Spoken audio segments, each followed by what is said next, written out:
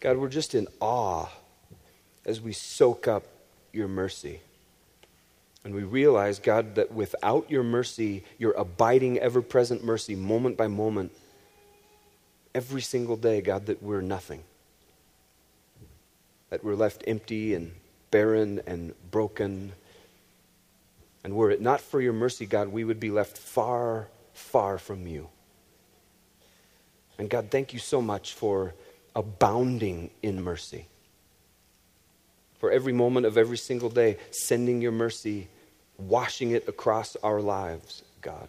I pray that we would be ready recipients of that mercy. That we would think on it, that we would bask in it, that we would live in it, that we would enjoy your mercy, God. Not to the abusive side of your mercy, Father. Not to enjoy it, to abuse it. But because it's who you are and it's what you give us, it's what it takes to live in you, God. And I pray for us as a community in particular that we wouldn't be reservoirs of your mercy necessarily, but that we would be conduits of it, that we would soak it up and that we would live in it, God, and that we would redirect it outward to people who are so in need of your love and your mercy and your affection and who are longing after hope, God, that they would find your mercy, your life, your abundance in us, Father, and that we would distribute it readily, God. We wouldn't just hold it in for us, my little thing, but that we would pass it on, that we would send it out, that we would be about your mercy every day. We sure love you, and we're so grateful for who you are, for all that you've blessed us with, for everything that you've given us, in particular your streams of mercy that never, ever cease. Pour them out, please, God. We love you, and we're your people, and we're delighted to worship you. Thanks for making us your children. In Jesus' name we pray this. And the church said, Amen. Go ahead and take a seat if you would, please. It was fun to have Narrate's band with us. They'll be back out in a little bit to lead us in a closing set. It's also a special privilege to have Narrate's lead pastor, Adam Hushka, here with us today. And I've known Adam for just over 11 years now. We cut our teeth in youth ministry together all the way back in the day when we were doing youth ministry together at Journey's grandmother church called Faith Evangelical over in Billings. We got to work together. And then over the years, God has just privileged us to stay together and almost always be serving in ministry together. And I'm here to tell you that Adam Hushka was made to plant a church in Helena, Montana.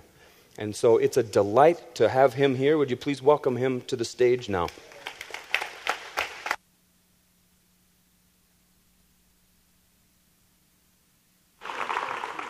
Hi. It's great to be with you and really a privilege. Brian said early in the process of being a mother church to narrate that Journey being a mother church, that their job was to put steel in our spine. And that kind introduction is evidence of that. It really is a privilege to get to plant a church of which you are the mother. We don't take that lightly. Like, we hold you and this movement in the highest of regard. And so thanks for letting us do that and represent you and utilize your reputation, frankly, in Helena. So it's a real honor, and we're working really hard not to take that lightly. Thank you very much. What I'd like to do this morning is kind of unpack, basically I want to preach to the choir, because what I want to do is unpack a principle that I feel like is real central to this place, that I've learned from you all, that we've learned from you all, and in particular that I've had the opportunity to learn from Brian. And so what I want to do is kind of shine some light on this principle and ultimately get a chance to say, like, way to go, this is amazing, this is rare from my perspective, and thanks for teaching us to be this kind of church. The principle itself, the idea, the ethos, if you will, really is probably best explained or summarized in this question. Do you default to saying yes or no? Like when presented with new opportunities, when emotions that bring about anxiety and fear are presented to you, when it gets gray, when it gets cloudy, when it's not quite clear what lies on the other side, when you're being asked to step outside of what you're comfortable with, just when opportunities come your way, relational or kingdom opportunities, what's your default? What's your bent? What are you most comfortable saying? Yes or no? Like, what's your tendency? And then ultimately, what I'd like to get you thinking about maybe during the week is, does God have an opinion on what's best? And what's God's bent in terms of where we ought to default to? That's kind of where this will all go, hopefully. There's a story from Super Bowl 36 that captures that for me. You might recall that Super Bowl 36 was between the St. Louis Rams and the New England Patriots. Remember that the Rams were going for their second straight Super Bowl victory, and we're literally talking dynasty as they moved into that Super Bowl. They looked unbeatable, untouchable, and they were playing the Patriots, who were a preseason pick to be dead last in the AFC East, and were a very surprising entry in the Super Bowl. But as you remember, we even kind of wondered, was that a conspiracy? Because the Patriots in the Super Bowl that followed the September 11th attacks were hanging in the Super Bowl. And with less than a minute left in the game, the Patriots received the ball with the score tied at 17-17. Anybody remember all this? Patriots got the ball deep in their own territory, and before they took the field, presumably during the commercial break, what we didn't see, but documentary films have since recorded for us, was that then offensive coordinator Charlie Weis, now the head coach at Notre Dame, pulled Tom Brady, the young upstart quarterback who replaced Drew Bledsoe in week 2 when Drew Bledsoe got his bell rung very, very hard, never got his spot back. Charlie Weis pulled Tom Brady aside, and with Drew Bledsoe looking over his shoulder, as a backup quarterback would do in that situation, said, "Protect the ball. Protect the ball, protect the ball, protect the ball. We're going to try to drive the field. We're going to try to go win this game, but you're the quarterback, and we can't have a turnover right now." Because obviously a turnover would have resulted in the Rams getting to kick a field goal and win the game. He left. Charlie Weis left, and before Brady took off for the huddle, Drew Bledsoe grabbed Tom Brady, turned him towards himself, and in football language that can't be repeated in context like this, said, "To heck with that. You fling that ball. You're the quarterback of this team. This is the Super Bowl. You move us down the field and you go win that game right now." Which history tells us is exactly what Brady did.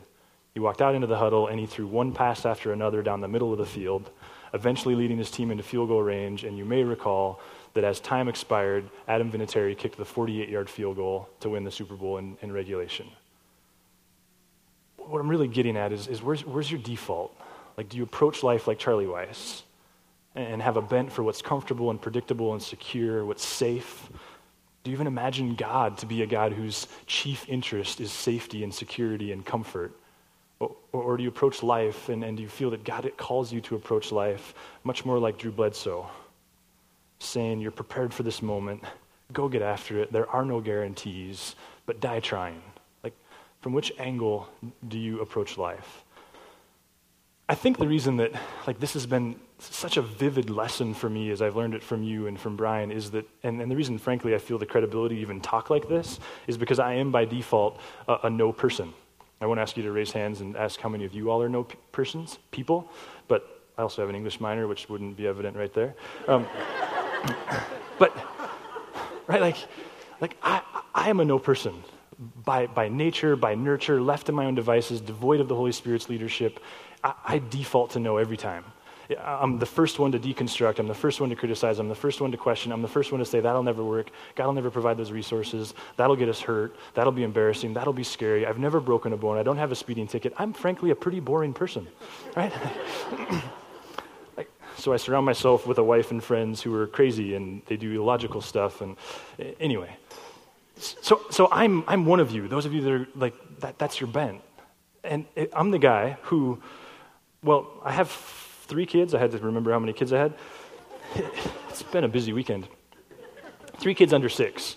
So I don't have to work very hard to say no. In a span of 1 minute, I can say no 20 times like that. It's a piece of cake. And it's really the only way to manage life is just to walk around my house and say no. Which I'm convinced is really emotionally healthy for my kids when they get into high school, that they'll just do fantastic if I keep that up. I'm the guy, to use a golf picture, when I'm 200 yards from the stick and there's a water hazard right in front of the green, and I'm realizing that if I can get it on the green, I can putt for eagle, but I'm not sure that I can get it over the water hazard, but I know I can lay up right before the water hazard, and if I can get a good chip shot on, I might be able to still putt for birdie anyway. I'm the guy who lays up. Save my reputation, save the emotion, save the anxiety, save the embarrassment. Just lay up and take the easy chip shot. How about you? There's a couple cards on your chair. Would you grab those? We're just going to have you get in groups of 3 and play poker for the rest of the service. Just kidding. Would you grab each of those and grab that pen? And I just, to create a visual, I want you to write on one of those cards yes, and on the other card no. Just write on one card yes and the other card no.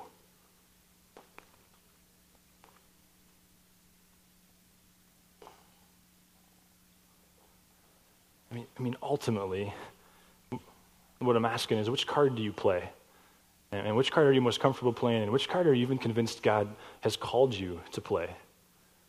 Like, where do you live your life? Which card do you play most readily? And what would your kids say? I mean, do they find you to be this approachable person? Do they find you to be one who uses your no's to a minimalist level, who is open to joining them in their adventures? Or do your kids know you as Captain No?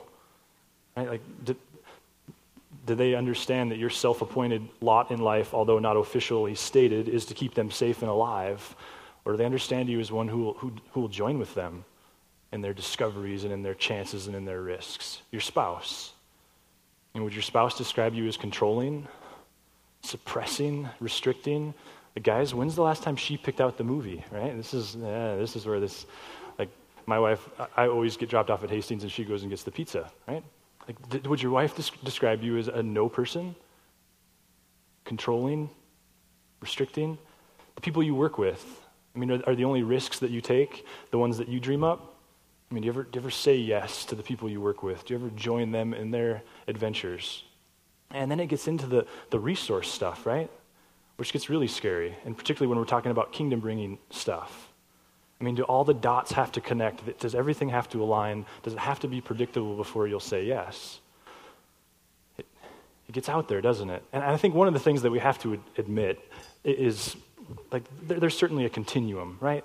I mean, it can go too far. If we were to call this the extreme yes, like, certainly it can go too far. We have to acknowledge that. I mean, when you already have 4 kids and you adopt 3 more from Ethiopia, like, it might have just gone too far, right?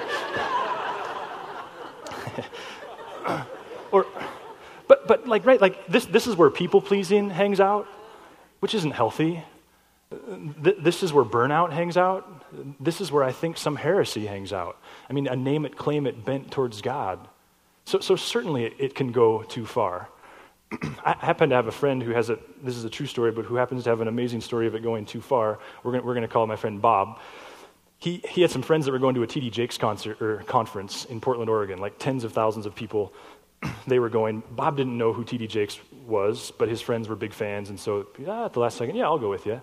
So they were sitting in the motel the night before the conference, and Bob said to his friends, I think we should get a picture with T.D. Jakes. Like, tomorrow let's get a group picture with T.D. Jakes. To which his friends were going, like, you don't understand what you're asking. Like, there's going to be over 10,000 people there. You don't just walk up and get your group picture with T.D. Jakes. Well, I think it'd be fun, like, to kind of commemorate the trip together. No, it doesn't work like that. It's not going to happen. Whatever, he said, you guys don't want a picture, I'm getting a picture.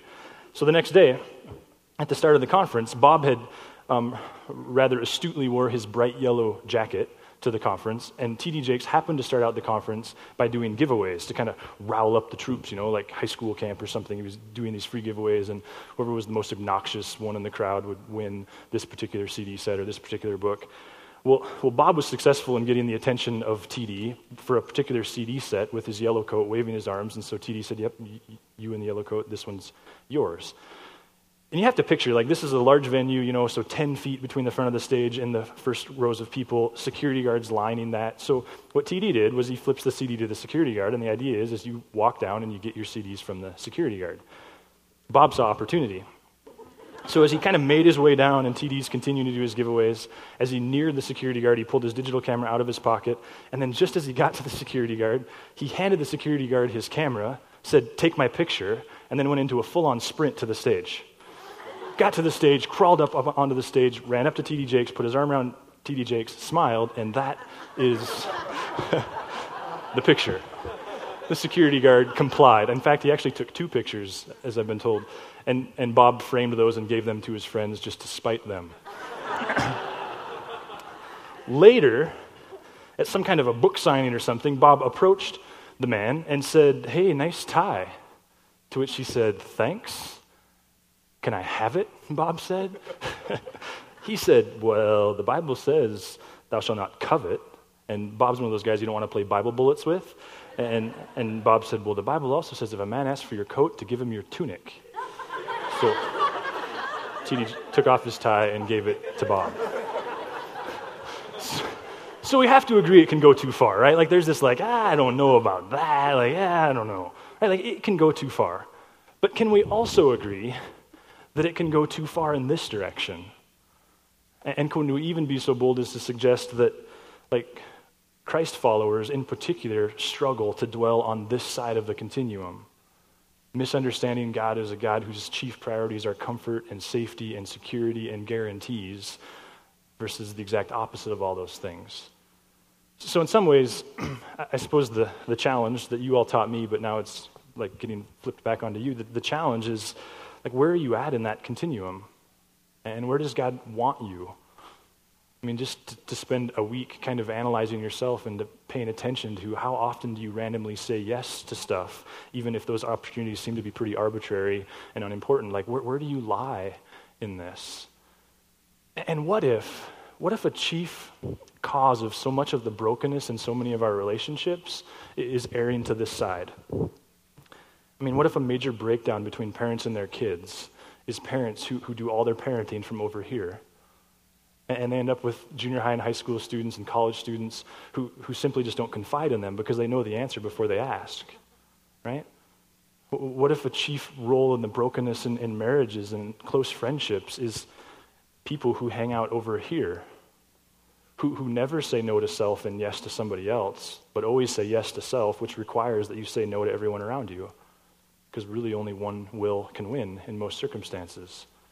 What if a major cause of the unhealth in offices and even in movements is when a bunch of people dwell over here, and so they're constantly saying no to everything and everyone around them?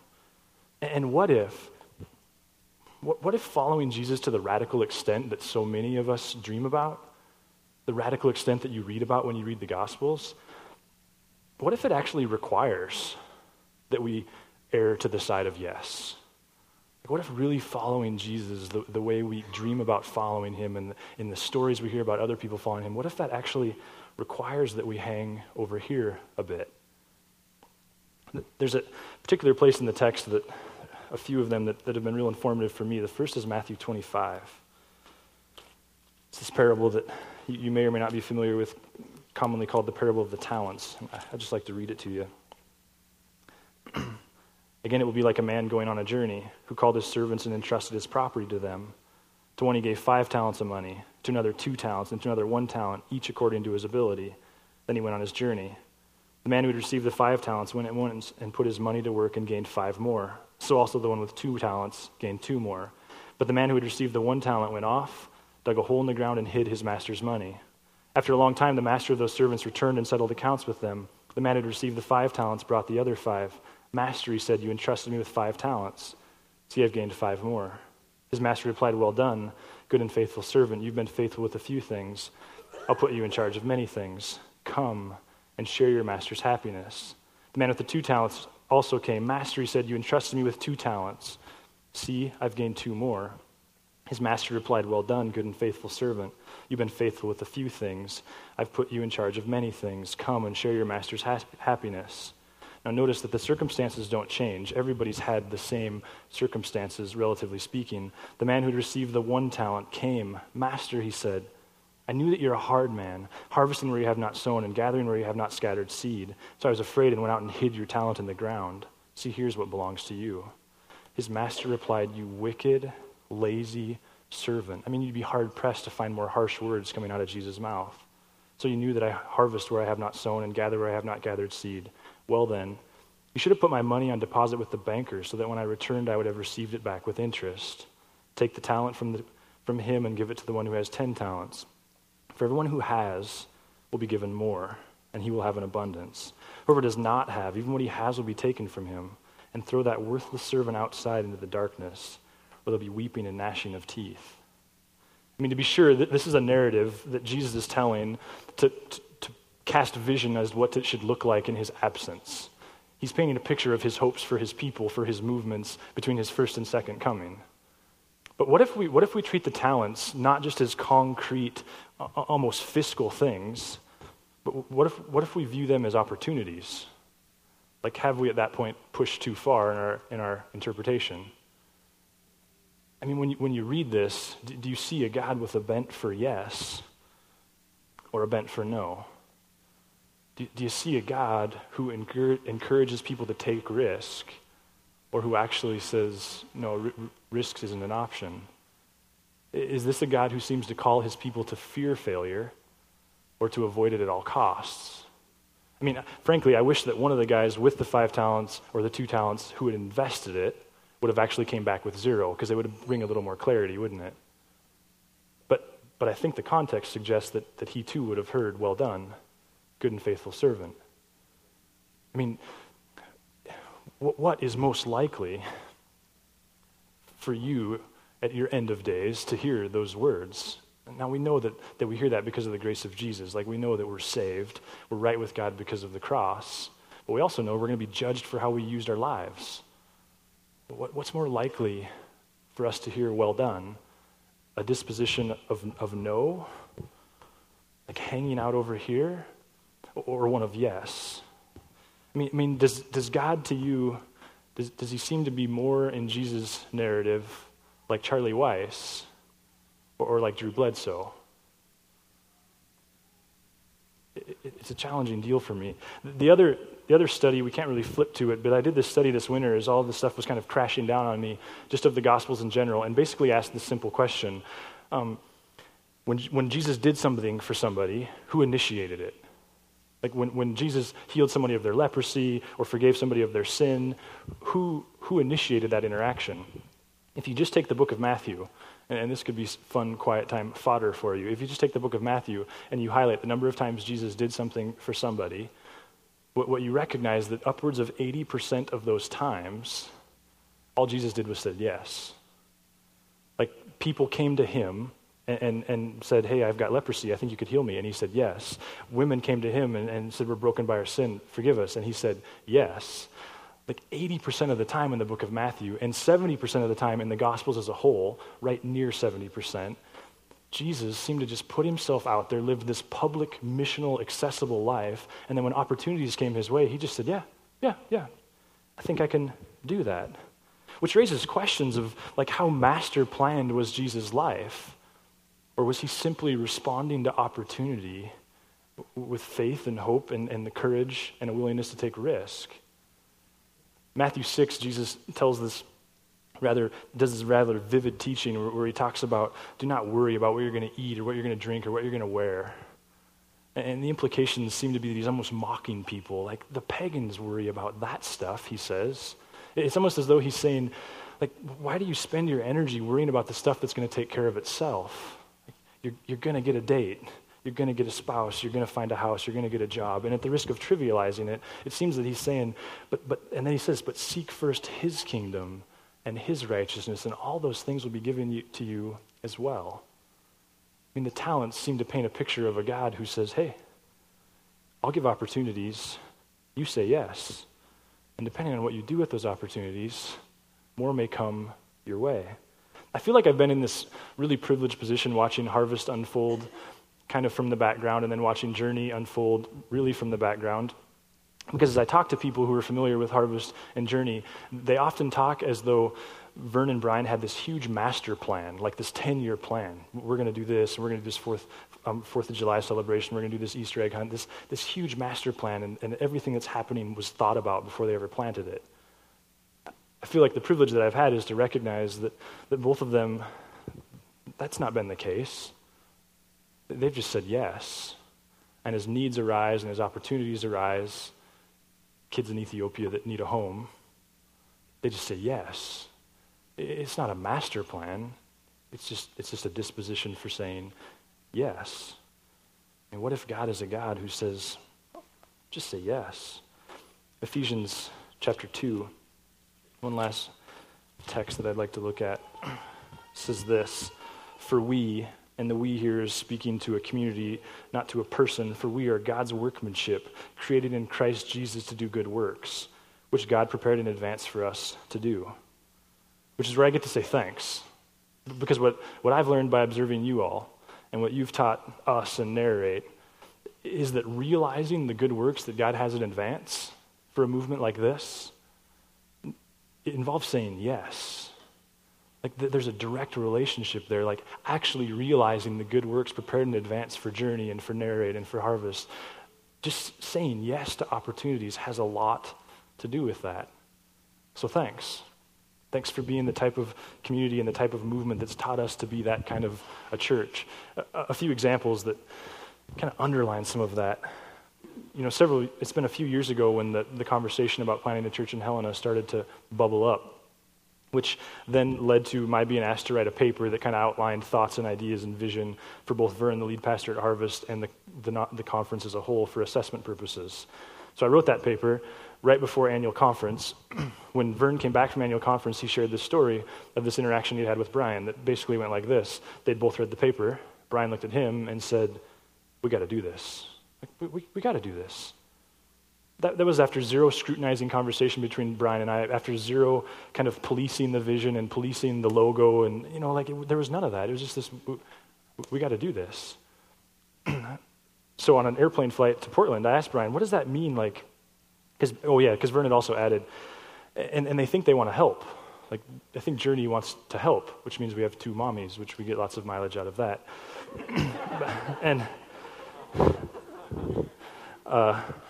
So I asked Brian on a flight to Portland together one time, what does that mean? You want to help? And he said, well, we think we want to do half. We want to co-mother this thing. Again, after very little scrutinizing of anything. A little bit later, it was actually before that, because that's why we were going to Portland.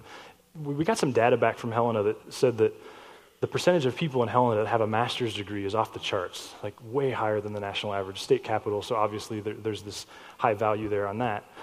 So the brilliant thought that occurred to me was it might be a good idea to have a master's degree if I'm going to go there, just for the sake of having that in my hip pocket and relevance. So I started talking to Vern about figuring out how to get seminary done. He said, you should call Brian. He's looking at this program at George Fox. Okay, I'll do that, I said. Called Brian. I remember it was a Wednesday night before youth group. We had this hour-long conversation. At the end of the conversation, he said, hey, Journey will help you. I don't know what that looks like yet, but as you figure out the details of that, I just want you to know, we're in. We'll help make that happen. This winter, the kind of the when and the how of where the resource would come from for the plant, which affected timing and all kinds of conversation, was becoming pertinent that we kind of get to the bottom of that. And in that season, I had a meeting with Vern one morning where he shared that while Harvest was certainly good for what they'd said they would do, that because of circumstances happening around Harvest, the timing of that was unclear. So it was basically you can count on us for it, but the when might make you uncomfortable. We don't know what that's going to look like. You're just going to have to trust us, which is reasonable, but heavy. That afternoon, Brian called. To my knowledge, didn't know that I'd had that conversation with Vern, and said, hey, Adam, council met last night on the request for what you guys are asking to help plant Narrate, and I want you to know that it took them 5 minutes to say yes. 5 minutes. And in that conversation, they also underlined the fact that they want to plant a church before they build a building. They want to be a part of that. Again, very, very, very little scrutiny. One more example. Around that same season, we were looking for a place to gather on Sundays. I had a list of 10 places. The Cinemark Movie Theater, which is this brand new theater right across from Carroll, was number 10.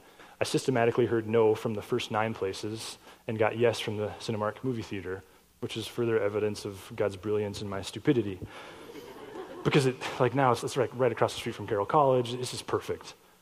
But when we started doing our research on that and actually got into the contract negotiation, what we learned that it was going to cost us twice as much to rent the Cinemark as we had budgeted for in the early stages of creating a budget for Narrate. Which led me to go, the logical question becomes, okay, Lord, is this you testing us in our resolve and our chutzpah, or is this you telling us no, right? Same conversation. To which Brian was like, dude, you got to do that. You got to do that. And then not long after, said to me on another airplane ride to Portland, those are good times. Said, hey, Adam, I think we can get you our portable church trailer. What do you mean? You guys are still portable, right? Yeah, but it just sits there all week. We don't actually move it. So I was thinking we could give you the trailer, and then we could just put a storage capsule down, which costs you all money, right? And you can have the trailer, which happened and basically saved us what it cost us extra to rent the theater. It's amazing. So thanks. And know that we're working really hard to be a community that simply says yes to the opportunities around us. Personally, I guess my challenge to you would be to do some inventory personally and to see if the ethos with which you live your life is consistent with the movement that you're a part of. And what would happen if you just arbitrarily started saying yes to some stuff? Not because you wanted to, not because it sounded fun, but just because you're trying to move more to the yes side of center. Because frankly, isn't the gospel at its core a story about a God who says yes? Like while we were still sinners, Jesus said yes. Not because we deserved it, not because it was risk-free on his part, not because it was safe on his part, not because it was comfortable on his part, but because God is a God of opportunity, and he says, yeah. The gospel is a God who says, yeah, I would like to redeem you. While you're still dirty and messy, I'd like you to be mine. So let's just take a moment, give you a moment to pray, and then talk to God about whatever it is you're thinking. And perhaps for the first time in your life, you're wanting to say yes to God's invitation to relationship through Jesus. Talk to him about that.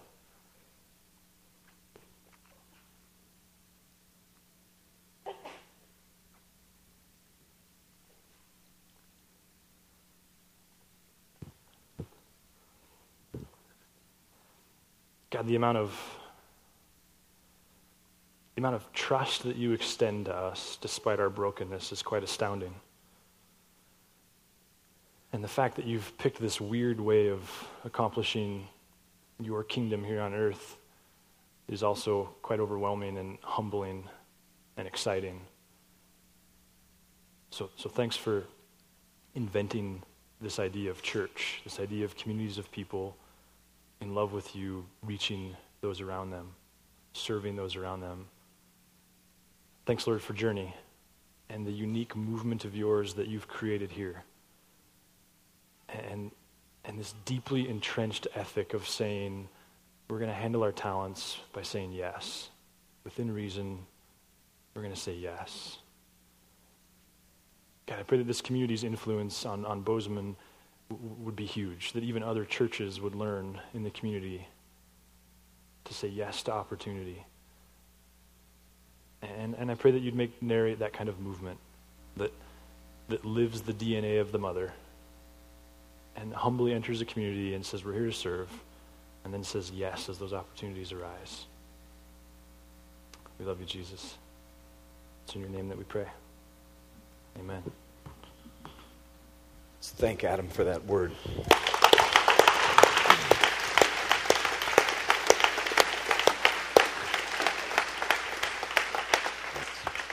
So in the New Testament of the Bible, when churches would plant new churches or send out leaders, missionaries, and so on, they would commission them. And so we're going to do that with the Narrate bunch right now. And if there's anybody here who's a part of Narrate, just come on down to the stage.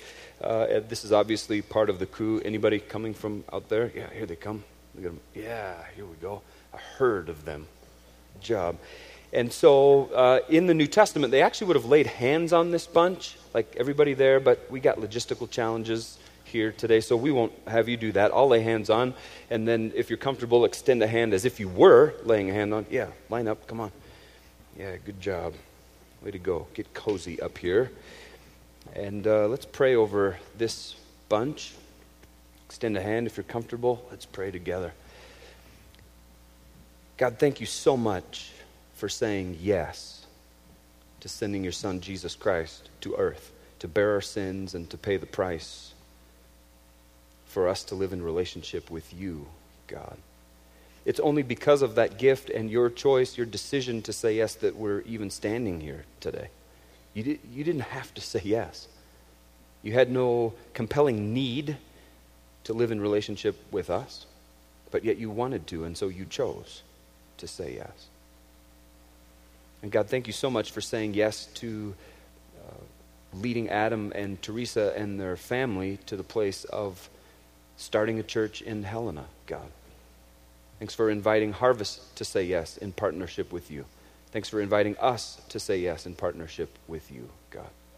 Thanks for everything that you've done to this point that lets us know that affirms that you've said yes, God. Thanks for the 30-plus people who have relocated their lives, moved themselves to Helena, Father, to be the team on the ground. Thank you so much for that work. That's amazing. Thanks for inclining them to say yes when it would have been way easier to stay home and say no.